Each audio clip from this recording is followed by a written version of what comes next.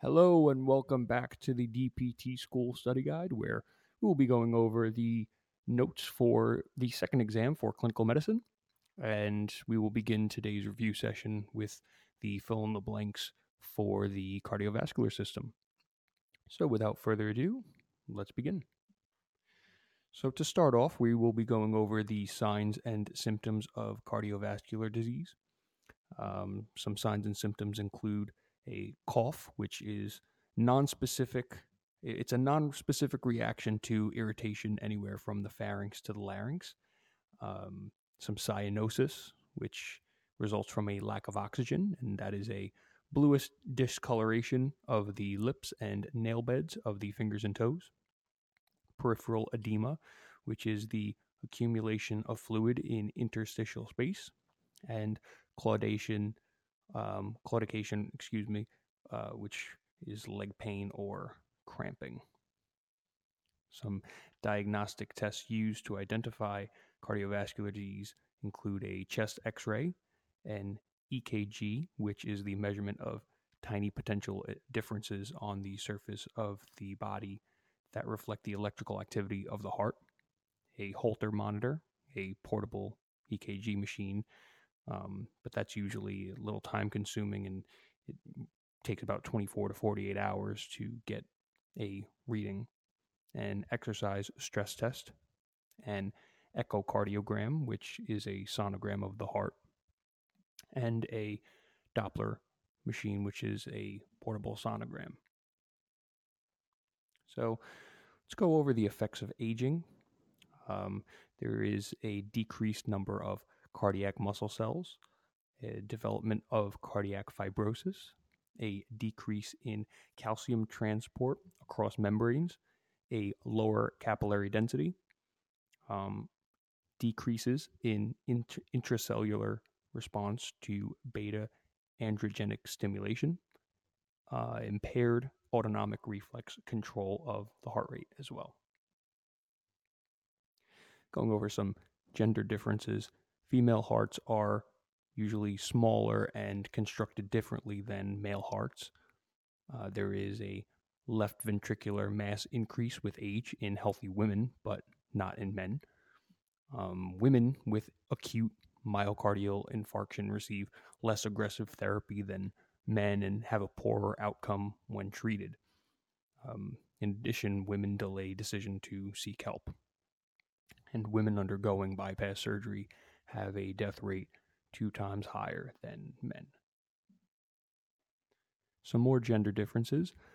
Well-known heart attack symptoms include gripping, chest pain, and breaking out in cold sweat, whereas women can also experience less recognizable symptoms such as pain or discomfort in the stomach, jaw, neck, or back, nausea, and shortness of breath, in addition to fatigue.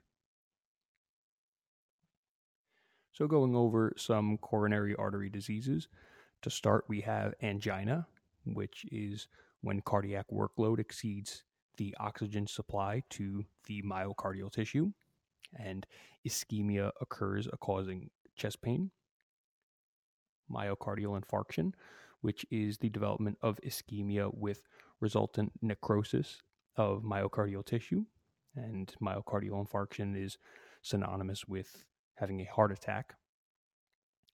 Congestive heart failure is another coronary artery disease where the heart is unable to pump sufficient blood to supply the body's needs. We have sudden cardiac death as well, which is death resulting from abrupt loss of heart function. So let's go over ischemia versus infarction. So the key difference between ischemia and infarction is that ischemia is the decrease in blood flow to the myocardium, whereas infarction is the death of myocardium caused by a lack of blood flow. Angina is a symptom. It's subjective, and it's a complaint that many people have as a result of ischemia. But it's important to recognize that not everyone with ischemia actually feels it, and chest pain can be caused by other things than heart disease. So let's focus in on angina a little bit more. As we mentioned, angina is when cardiac workload exceeds the oxygen supply to the myocardial tissue, and ischemia occurs, causing chest pain. So we have chronic stable angina, which is classic and exertional. It occurs at predictable levels of physical or emotional stress. And there is also new onset angina, which has developed in the past 2 weeks and it is unstable. And then there's also nocturnal angina, which will awaken a person from sleep with the same sensation experienced during exertion. There's also angina associated post-infarction, which is after a myocardial infarction, also known as a heart attack. And then there's pre-infarction, which is unstable. It is a symptom of worsening cardiac ischemia. Then we have Prinzmetal's angina, which is vasospastic / variant, caused by coronary artery spasm and not atherosclerosis. And then there's decubitus angina, which is resting. It occurs often at rest and at the same time every day. So some risk factors, any condition that alters the blood oxygen supply or demand of the myocardium. Coronary artery disease accounts for 90% of cases, and the onset is often triggered by physical exertion or exercise. And the pathogenesis is a symptom of ischemia brought on by an imbalance between cardiac workload and cardiac supply. Some clinical manifestations of angina include temporary pain or discomfort that may be referred to any dermatome from C3 to T4. Sensation described as squeezing, burning, pressing, heartburn, indigestion, or choking. Recognizing symptoms is more difficult in women, and the diagnosis can be made by a history supported by some sublingual nitroglycerin, which would shorten the attack, an examination for signs of disease that may produce angina. Some prevention and treatment. Treatment of an underlying disorder, avoiding situations and stressors that cause angina is a major prevention and treatment. Sublingual nitroglycerin, but it's important to recognize that not to take nitroglycerin with Viagra, because that ultimately causes the blood pressure to go fatally low. Vasodilators, anticoagulation therapy, revascularization procedures. The prognosis is that ischemia leaves the heart vulnerable to arrhythmias and myocardial infarction. It depends on left ventricular function, but it is influenced by the type of angina, the ability to prevent angina, and the severity of underlying disease. So, some pharmacology of the cardiovascular system. The treatment of angina pectoris is some drugs that help restore or maintain the balance between myocardial oxygen supply and demand.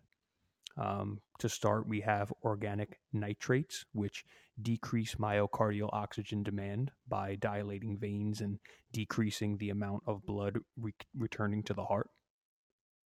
Some beta-androgenic blockers, which decrease heart rate and force of myocardial contraction by antagonizing beta-1 receptors. Some calcium channel blockers increase coronary blood flow, thus increasing myocardial oxygen supply vasodilation, and anticoagulants such as heparin or aspirin to prevent further blockage of the coronary arteries. Some implications for physical therapy. Some common side effects of medication is orthostatic hypotension, monitoring vital signs such as the blood pressure, heart rate, or the pulse. And so one question that we want to reflect as physical therapists, what do you do if your patient becomes hypotension? Well, you want to be careful of the patient changing positions, and if they're standing, sit them down if they become hypotensive, and if they're sitting down, lay them down and keeping their feet up. So moving on to the next coronary artery disease, the myocardial infarction. Myocardial infarction is the development of ischemia with resultant necrosis of myocardial tissue, and it is synonymous with a heart attack. Some risk factors would be any condition that alters the blood oxygen supply or demand of the myocardium. 80 to 90% of myocardial infarctions result from coronary thrombosis, and maybe other unidentified risk factors as well. Myocardial infarctions occur more frequently in the early morning hours during the holiday season. Upper respiratory tract illness, periodontal disease, acute respiratory tract infections, diabetes can also increase the risk. Some increased PAI-1 activity has been identified as a risk factor for myocardial infarction in people with diabetes. Waist to hip ratio may provide one of the best indicators of heart attack risks. So moving on to the pathogenesis, the occlusion of the coronary arteries, especially the left coronary artery branches affecting the left ventricle, myocardial infarction / reperfusion injury accompanied by inflammatory response, such as molecular oxygen, cellular blood elements, especially neutrophils, and activated complement system. So some clinical manifestations: sudden sensation of pressure, chest pain occasionally radiating to the arms, throat, neck, and back, may be accompanied by pallor, shortness of breath, and perspiration. In women, shortness of breath and chronic unexplained fatigue are also some clinical manifestations, and post-infarction complications include arrhythmias, cardiogenic shock, pericarditis, and the rupture of the heart, sudden death.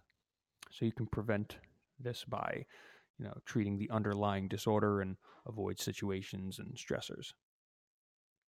The diagnosis can be made by clinical history and interpretation of EKG, the measurement of serum levels of cardiac enzymes such as cardiac troponin T, and myocardial isoenzyme of creatine kinase. Using imaging can also help with the diagnosis, such as transesophageal echocardiography, real-time 3D echocardiography, MRIs, and echogens.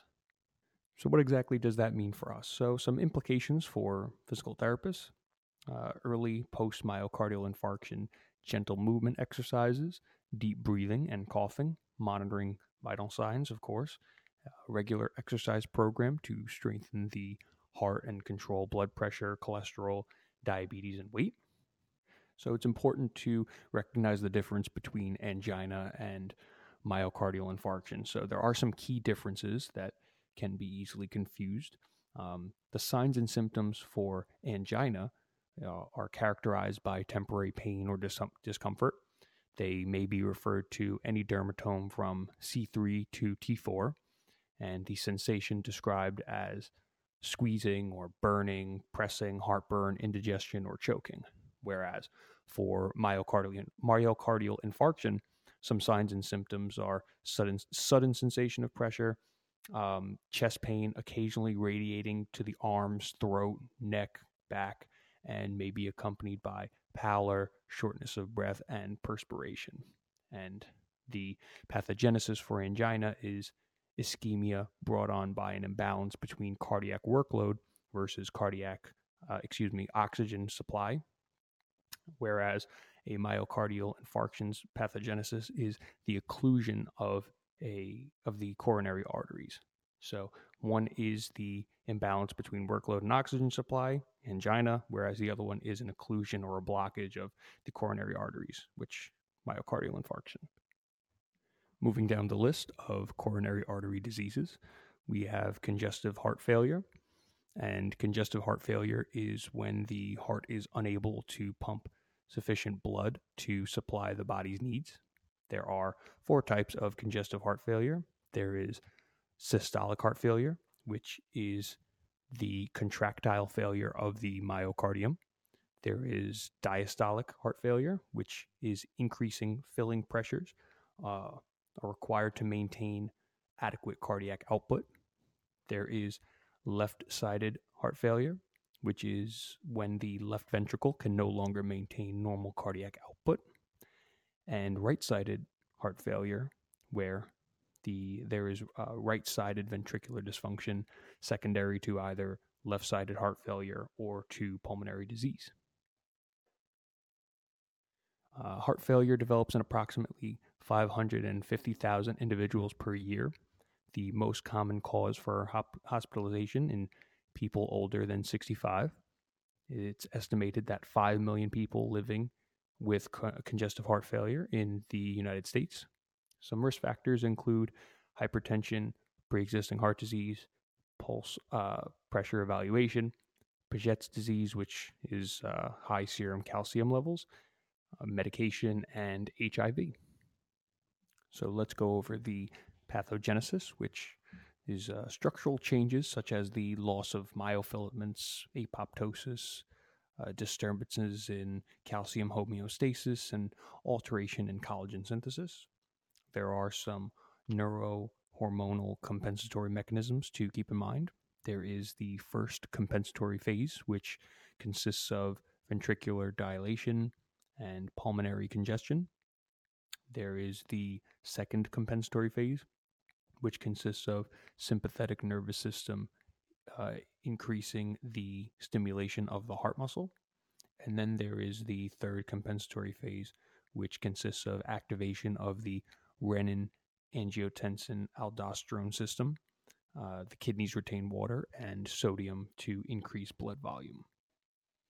Some clinical manifestations: left-sided heart failure would include dyspnea, fatigue, muscular weakness, and renal changes. And for left-sided heart failure, the key manifestation here is pulmonary edema. With right-sided heart failure, there is also edema, jugular venous distension, abdominal pain, right upper quadrant pain, and cyanosis. And the key manifestation here for right-sided heart failure is peripheral edema, which is most prominent in the lower extremities. So let's go over some pharmacology now. Some treatment of congestive heart failure. The goal here is to improve the heart's pumping ability.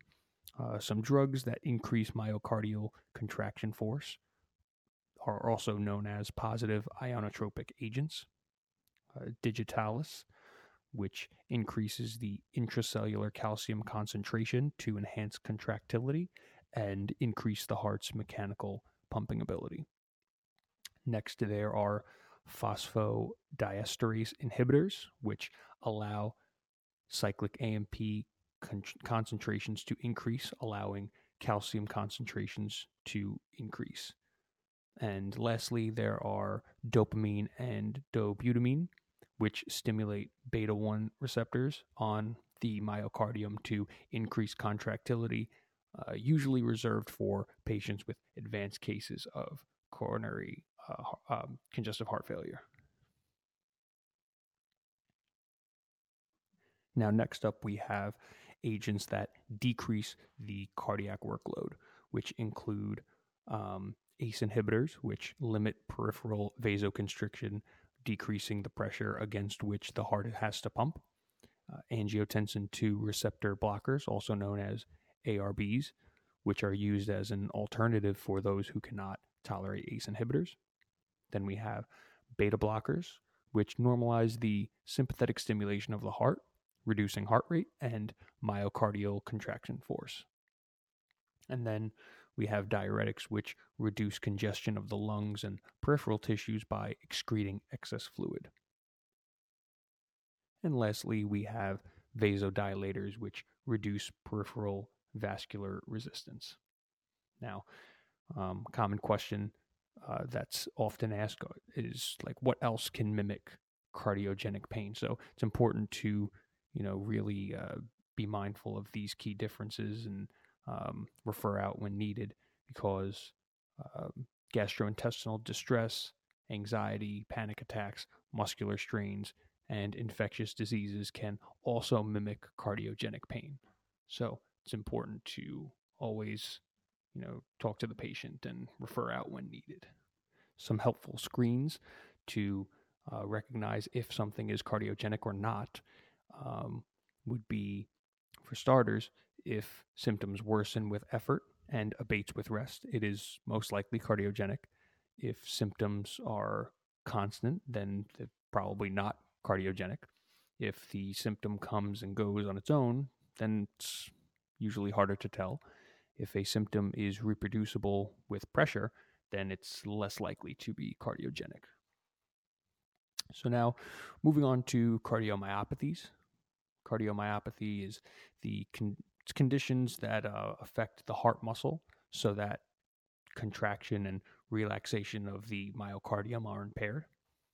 Cardiomyopathies are a heterogeneous group of diseases of the myocardium associated with mechanical and / or electrical dysfunction that usually, but not invariably, exhibit inappropriate ventricular hypertrophy or dilation and are the result of a variety of causes that frequently are genetic.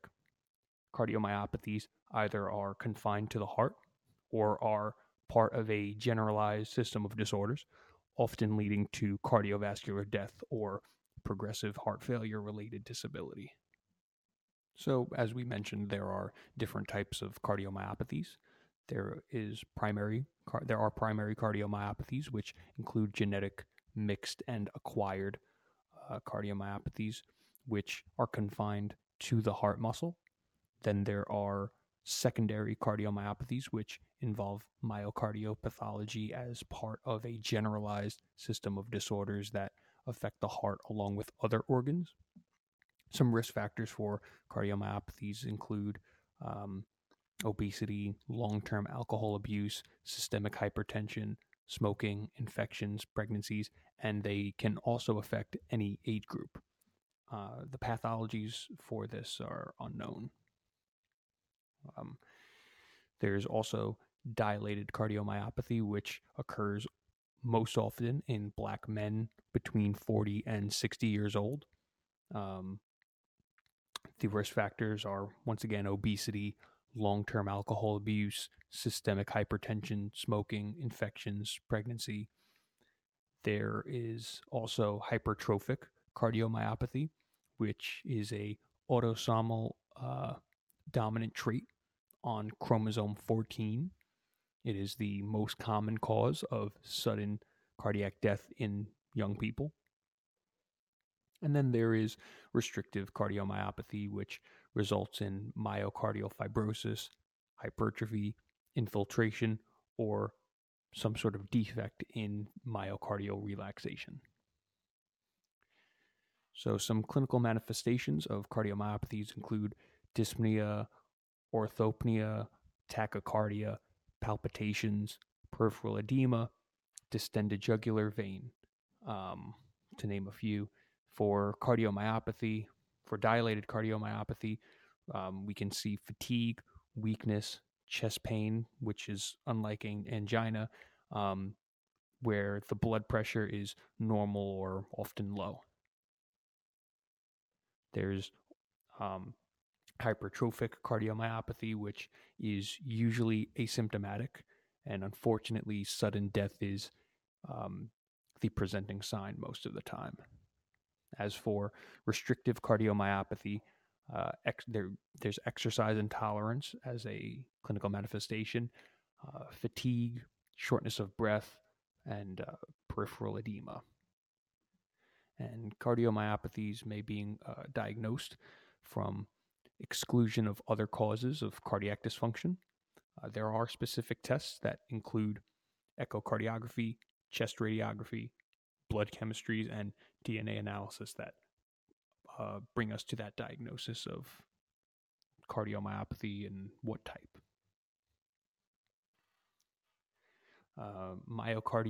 Going over myocardial neoplasms, where primary cardiac tumors are often rare. 95% of malignant tumors are sarcomas, whereas the other 5% are lymphomas. Sarcomas replace functional cardiac tissue with cancerous cells. Then they may not produce any symptoms or present with any arrhythmias and conduction disturbances. Benign primary cardiac tumors occur 3 times more often than malignant primary tumors. Under the branch of cardiomyopathies, cardiac neoplasms come to the attention of the therapist when progressive interference with mitral valve function results in exercise intolerance or exertional dyspnea, embolus, which causes a stroke. Systemic manifestations often occur, which can include muscle atrophy, arthralgias, malaise, or Raynaud's phenomenon. The diagnosis is usually made by echocardiography, followed by imaging studies, and the treatment usually involves the resection of the tumor. So moving on to valvular diseases, an example is mitral stenosis, which is the thickening of the mitral valve due to rheumatic heart disease that primarily affects women. The pathogenesis of mitral stenosis is the anterior and posterior leaflets are fixed like a funnel when opening at the center, and they move together rather than in opposite directions. So the left atrial pressure rises to maintain normal flow across the valve and to maintain a normal cardiac output. This then results in a pressure difference between the left atrium and the left ventricle during diastole. So the treatment includes some pharmacologic, digoxin, antiarrhythmic agents, anticoagulants. Some surgical procedures include valve repair, replacement with an artificial valve, or balloon valvotomy. The prognosis is that balloon valvotomy provides an excellent relief with prolonged benefits, and symptomatic patients are not candidates for exercise programs. So the diagnosis for valvular diseases, they are discovered during routine cardiac auscultation or when echocardiography is performed for another reason. The treatment includes management, such as reassurance, beta blockers, an exercise program, elimination of caffeine, alcohol, and cigarette use. Rarely, surgical replacement of the valve may be recommended. And the prognosis is that mitral valve prolapse or mitral valve prolapse syndrome is a benign condition in the majority of people. And they can usually participate in all sports activities, but symptoms of fatigue and dyspnea may limit the activity of these may limit their activity of these activities. You know what I mean. Another valvular disease includes aortic stenosis, which is a disease of aging that is commonly caused by progressive valvular calcification, either superimposed on a congenitally bicuspid valve or in the older adult involving a previously normal value following rheumatic fever. The pathogenesis of aortic stenosis, the orifice of the aortic valve narrows, causing increased resistance to blood flow from the left ventricle into the aorta. Some clinical manifestations of aortic stenosis include they're usually asymptomatic until the sixth decade of life or later, but the most common sign is a systolic ejection murmur radiating to the neck. And aortic stenosis can usually be diagnosed by echodoppler, ECG, showing left ventricular hypertrophy, and X-ray or fluoroscopy may show a calcified aortic valve. and it is treated by surgical intervention, which is usually required and may include valve replacement or balloon valve valvulopathy. And the prognosis is that adults with aortic stenosis who are asymptomatic have a normal life expectancy. Once symptoms appear, the prognosis is usually poor without surgery. Moving on to arrhythmias, the pathogenesis and clinical manifestations of rate arrhythmias, which include tachycardia and bradycardia. So before we get into that, it's important to understand that the average adult heartbeat is 60 to 100 beats per minute. And with tachycardia, which is a type of rate arrhythmia, the heart beats too fast. So it beats greater than 100 beats per minute. And it develops in the presence of increased sympathetic stimulation or oxygen demand. And bradycardia is a type of rate arrhythmia where the heart beats too slow. It is less than 50 beats per minute, which is normal in well-trained athletes, but it's also common in those taking beta blockers, those with a traumatic brain injury or brain tumors, those experiencing increased vagal stimulation as well. So some pathogenesis and clinical manifestations of arrhythmias. So rhythm arrhythmias are variations from the normal rhythm of the heart and can be lethal, symptomatic or asymptomatic. And they're dangerous because they reduce cardiac output. So sinus arrhythmia is an irregularity in rhythm that may be a normal variation in athletes, children, and older people, or may be caused by an alteration in vagal stimulation. Ventricular fibrillation is an electric phenomenon that results in involuntary, uncoordinated muscular contractions of the ventricles. Heart block is a disorder of the heartbeat that is caused by an interruption in the passage of impulses through the heart's electrical system. Next up is sick sinus syndrome, which is also known as brady-tachy. It is a complex cardiac arrhythmia and conduction disturbance that is associated with advanced age, coronary artery disease, or drug therapy. And also, holiday heart syndrome may occur when the heart responds to the increase in catecholamines, which are brought on by excessive alcohol abuse. The diagnosis of arrhythmias comes from ECG and monitoring and PVC, premature ventricular complex, ventricular tachycardia, or ventricular fibrillation. It's important to always stop activity after 3 beats of ventricular tachycardia, and at that point you need to call the MD. And ventricular fibrillation is an emergency, as well as you do not want any sort of asystole. The goal of treatment for arrhythmias is to control ventricular rate, prevent thromboembolism, and restore normal sinus rhythm. Return to normal heart rhythm, which is also known as cardioversion, can happen spontaneously and through electrical stimulation, known as a defibrillator, pharmacologic treatment, and pacemakers. The prognosis is that about half of all individuals with arrhythmias will spontaneously convert to normal sinus rhythm within 24 to 48 hours. So, some pharmacology for the treatment of arrhythmias. There are class 1, which are sodium channel blockers, which act to normalize the rate of sodium entry into cardiac tissues and thereby help control cardiac excitation and conduction.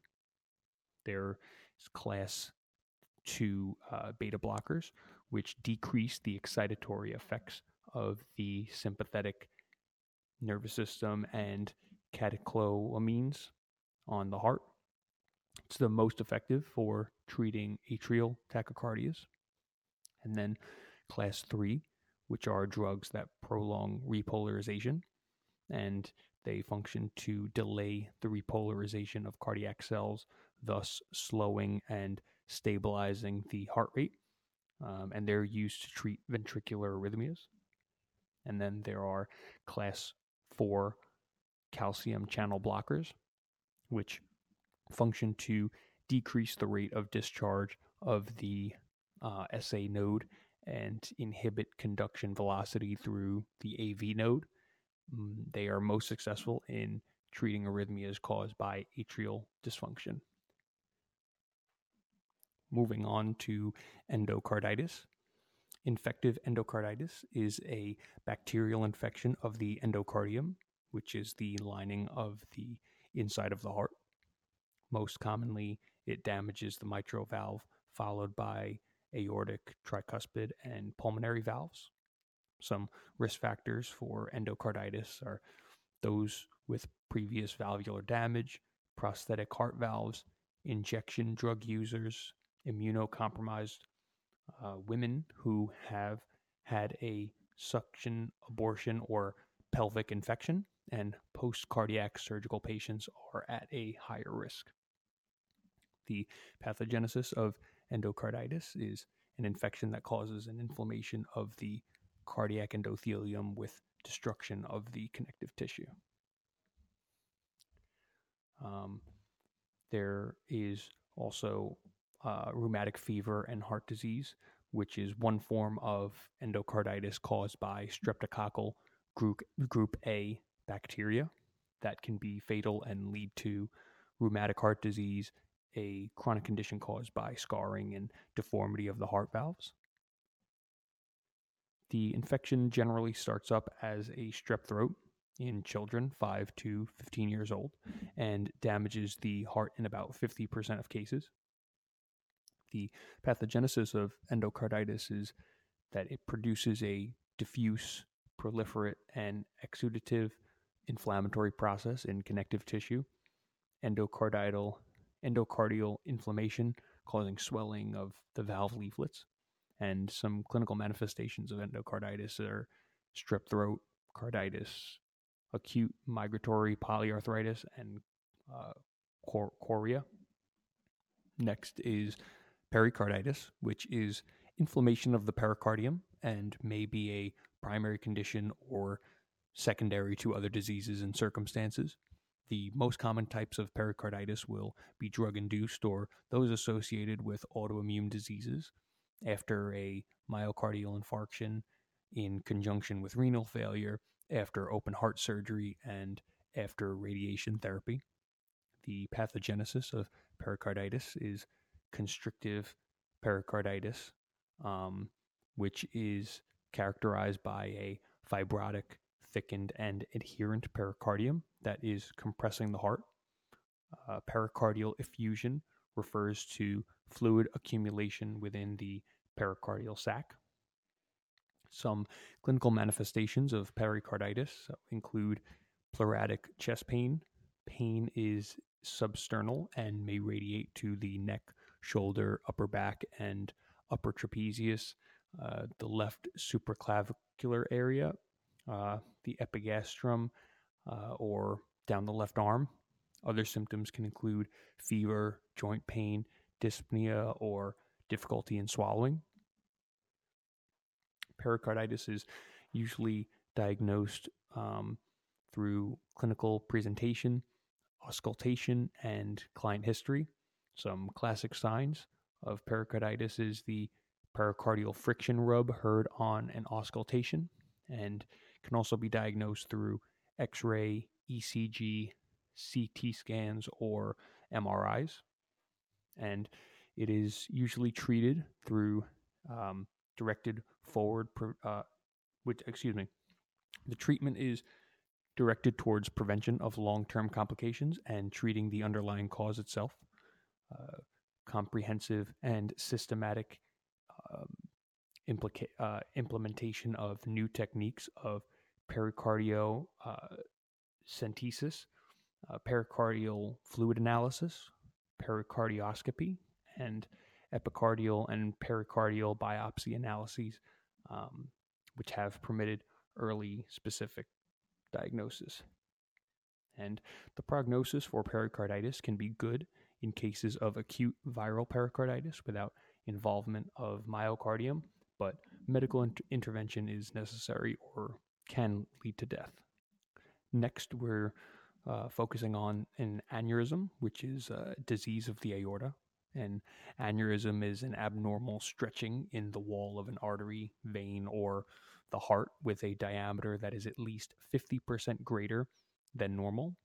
The most common arterial aneurysm is that of the aorta. There are some thoracic aortic aneurysms which are located above the diaphragm, which account for 10% of aneurysms. Most frequently occur in men 40 to 50 years old. And abdominal aortic aneurysms are located below the diaphragm and occur four times more frequently than thoracic aneurysms. So, peripheral arterial aneurysms can affect the femoral and popliteal arteries. Some risk factors for aneurysms are being over the age of 50 years old, family members of anyone with an aneurysm, gene defects on chromosomes 11 and 15, and mutation of transforming growth factor beta receptor. The pathogenesis of an aneurysm is plaque formation, which erodes the vessel wall, predisposing the vessel to stretching of the inner and outer layers of the artery and the formation of a sac. The treatment for an aneurysm would include prevention of those with a higher risk, and treatment is based on the size of the bulge, the rate of expansion, and clinical presentation. And there also includes surgical intervention before a rupture, and as well as preventative pharmacology, such as statins to lower cholesterol, beta blockers, or ACE inhibitors to control blood pressure, which all of the above can be prescribed. The prognosis of an aneurysm is usually associated with a high mortality.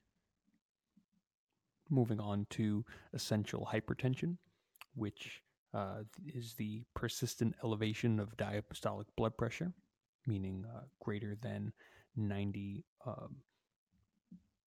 millimeters of mercury, and the systolic blood pressure greater than 140 millimeters of mercury, or both measured on at least two separate occasions for at least 2 weeks apart. Some risk factors include genetics, smoking, obesity, high cholesterol, and African American descent. The pathogenesis is increased peripheral resistance as a result of narrowing arterioles. With prolonged hypertension, the elastic tissue in arterioles is replaced by fibrous collagen tissue, offering greater resistance to blood flow, leading to decreased perfusion of the heart, kidney, and brain tissue. Some clinical manifestations. Essential hypertension is often asymptomatic, but symptoms may include headache, vertigo, flushed face, spontaneous epistaxis, blurred vision, and nocturnal urinary frequency. The diagnosis is that blood pressure measurements taken at several different times and under consistent circumstances. The diagnosis cannot be made from simply one reading. The treatment for essential hypertension aims to achieve and maintain the lowest safe arterial blood pressure. Management may include some lifestyle changes, including diet, exercise, weight loss, abstinence from alcohol and smoking. Pharmacological treatment, such as diuretics, beta blockers, calcium channel blockers, ACE inhibitors, oral renin inhibitors, and controlling blood pressure is the most effective way to prevent stroke. The prognosis of hypertension is a major risk factor for other more serious heart and vascular conditions. The life expectancy decreases with a rise in diastolic or systolic blood pressure. Congenital heart disease is next, which is an anatomic defect in the heart that develops in utero during the first trimester and is present at birth. Cyanotic defects result from obstruction of blood flow to the lungs or mixing of venous and arterial blood within the chambers of the heart. Acyanotic defects involve primarily left to right shunting through an abnormal opening caused by genetic mutations such as trisomy 13, 18, 21. 90% of heart defects, the cause is unknown or involves multiple factors such as diabetes, alcohol consumption, viruses, maternal rubella infection during the first trimester, and drugs. For congenital heart disease, the pathogenesis is anything that interferes with the developmental process of the heart during the first 8 to 10 weeks of pregnancy, which can result in the congenital defect. For cyanotic, the transposition of the great vessels, no communication between systemic and pulmonary circulations. Aorta exits the right ventricle, and pulmonary trunk exits the left ventricle. There is tetralogy of Fallot, which there results in pulmonary stenosis, large ventricle septal defect, aortic communication with both ventricles, and right ventricular hypertrophy. And tricuspid atresia, which is the failure of the tricuspid valve to develop with a lack of communication from the right atrium to the right ventricle. In acyanotic, we see ventricular septal defect, which is the abnormal opening between the right and left ventricles. Atrial septal defect, which is the abnormal opening between atria, allowing blood from the higher pressure left atrium to flow into the lower pressure right atrium. Coarctication of the aorta, which is narrowing near the insertion of the ductus arteriosus, resulting in increased pressure to the head, upper extremities, and decreased pressure to the body and lower extremities.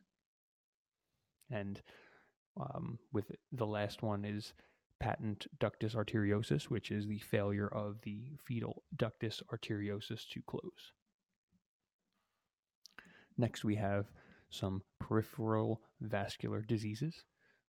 Peripheral vascular diseases encompasses pathologic conditions of blood vessels supplying the extremities and major abdominal organs.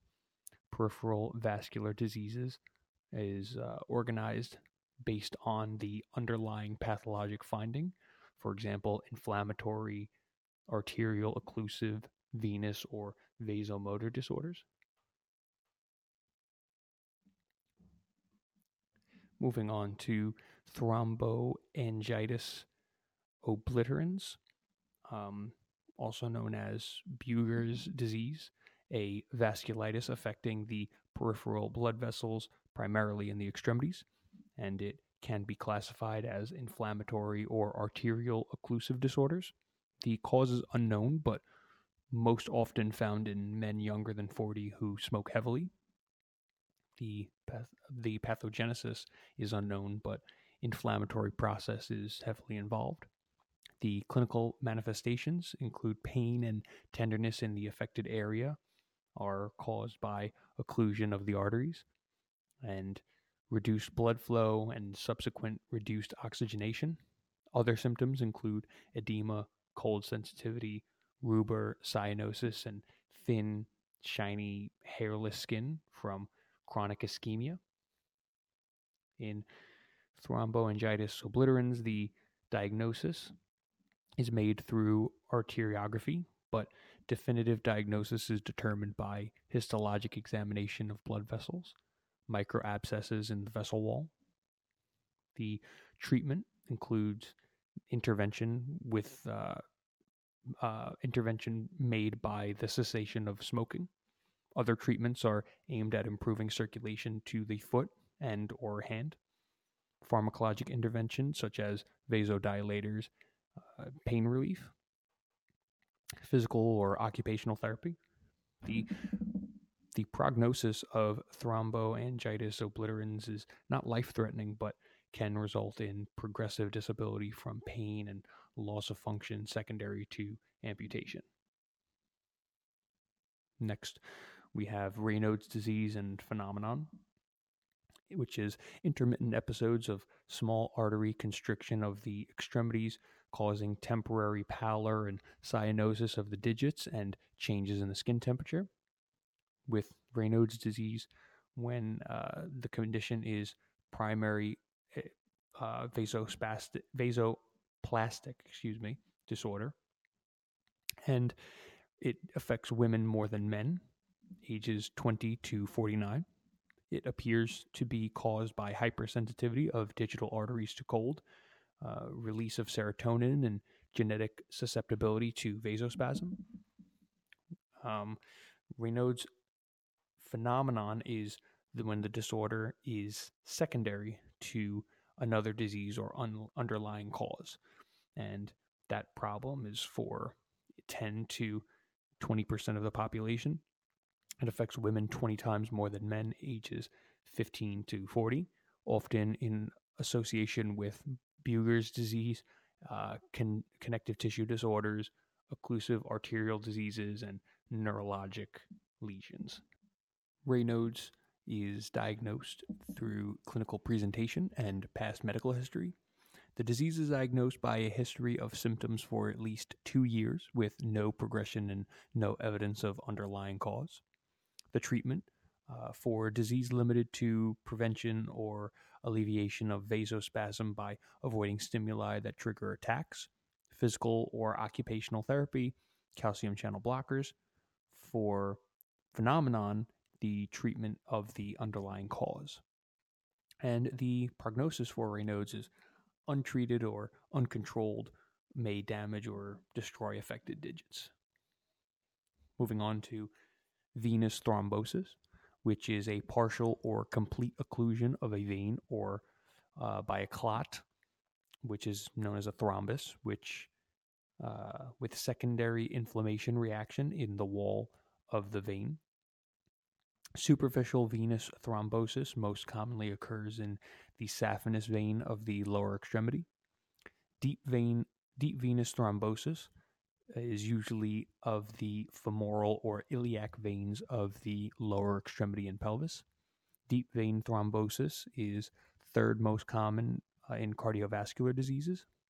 And the risk factors for venous thrombosis are high-risk candidates have a history of recent venous thromboembolism or have undergone extensive pelvic or abdominal surgery for advanced malignancy, renal transplantation, splenectomy, or major orthopedic surgery of the lower limbs. The pathogenesis of venous thrombosis is trauma to the endothelium of the vein wall, exposing subendothelial tissues to platelets and clotting factors, initiating thrombosis. There are 2 different types of thrombosis, which include the mural thrombus, where the thrombus is attached to the wall of the vein but does not occlude the vessel lumen, and occlusive thrombus, which begins by attachment of the vessel wall and progresses to occlude the vessel. The treatment for venous thrombosis is to prevent progression to pulmonary embolism, limit the extension of the thrombus, limit the damage to the vein, and prevent another clot from forming. Current therapy is to administer low molecular weight heparin, followed by long-term oral anticoagulant, The prognosis for venous thrombosis is frequent.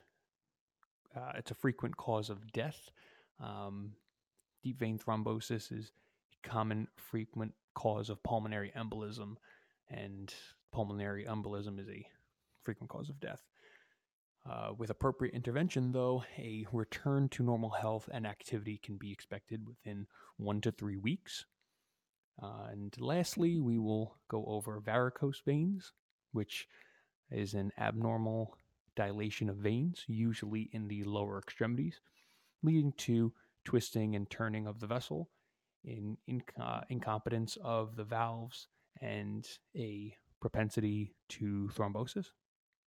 Some risk factors for varicose veins are that they are an inherited trait, periods of high venous pressure associated with heavy lifting or prolonged sitting or standing, or hormonal changes.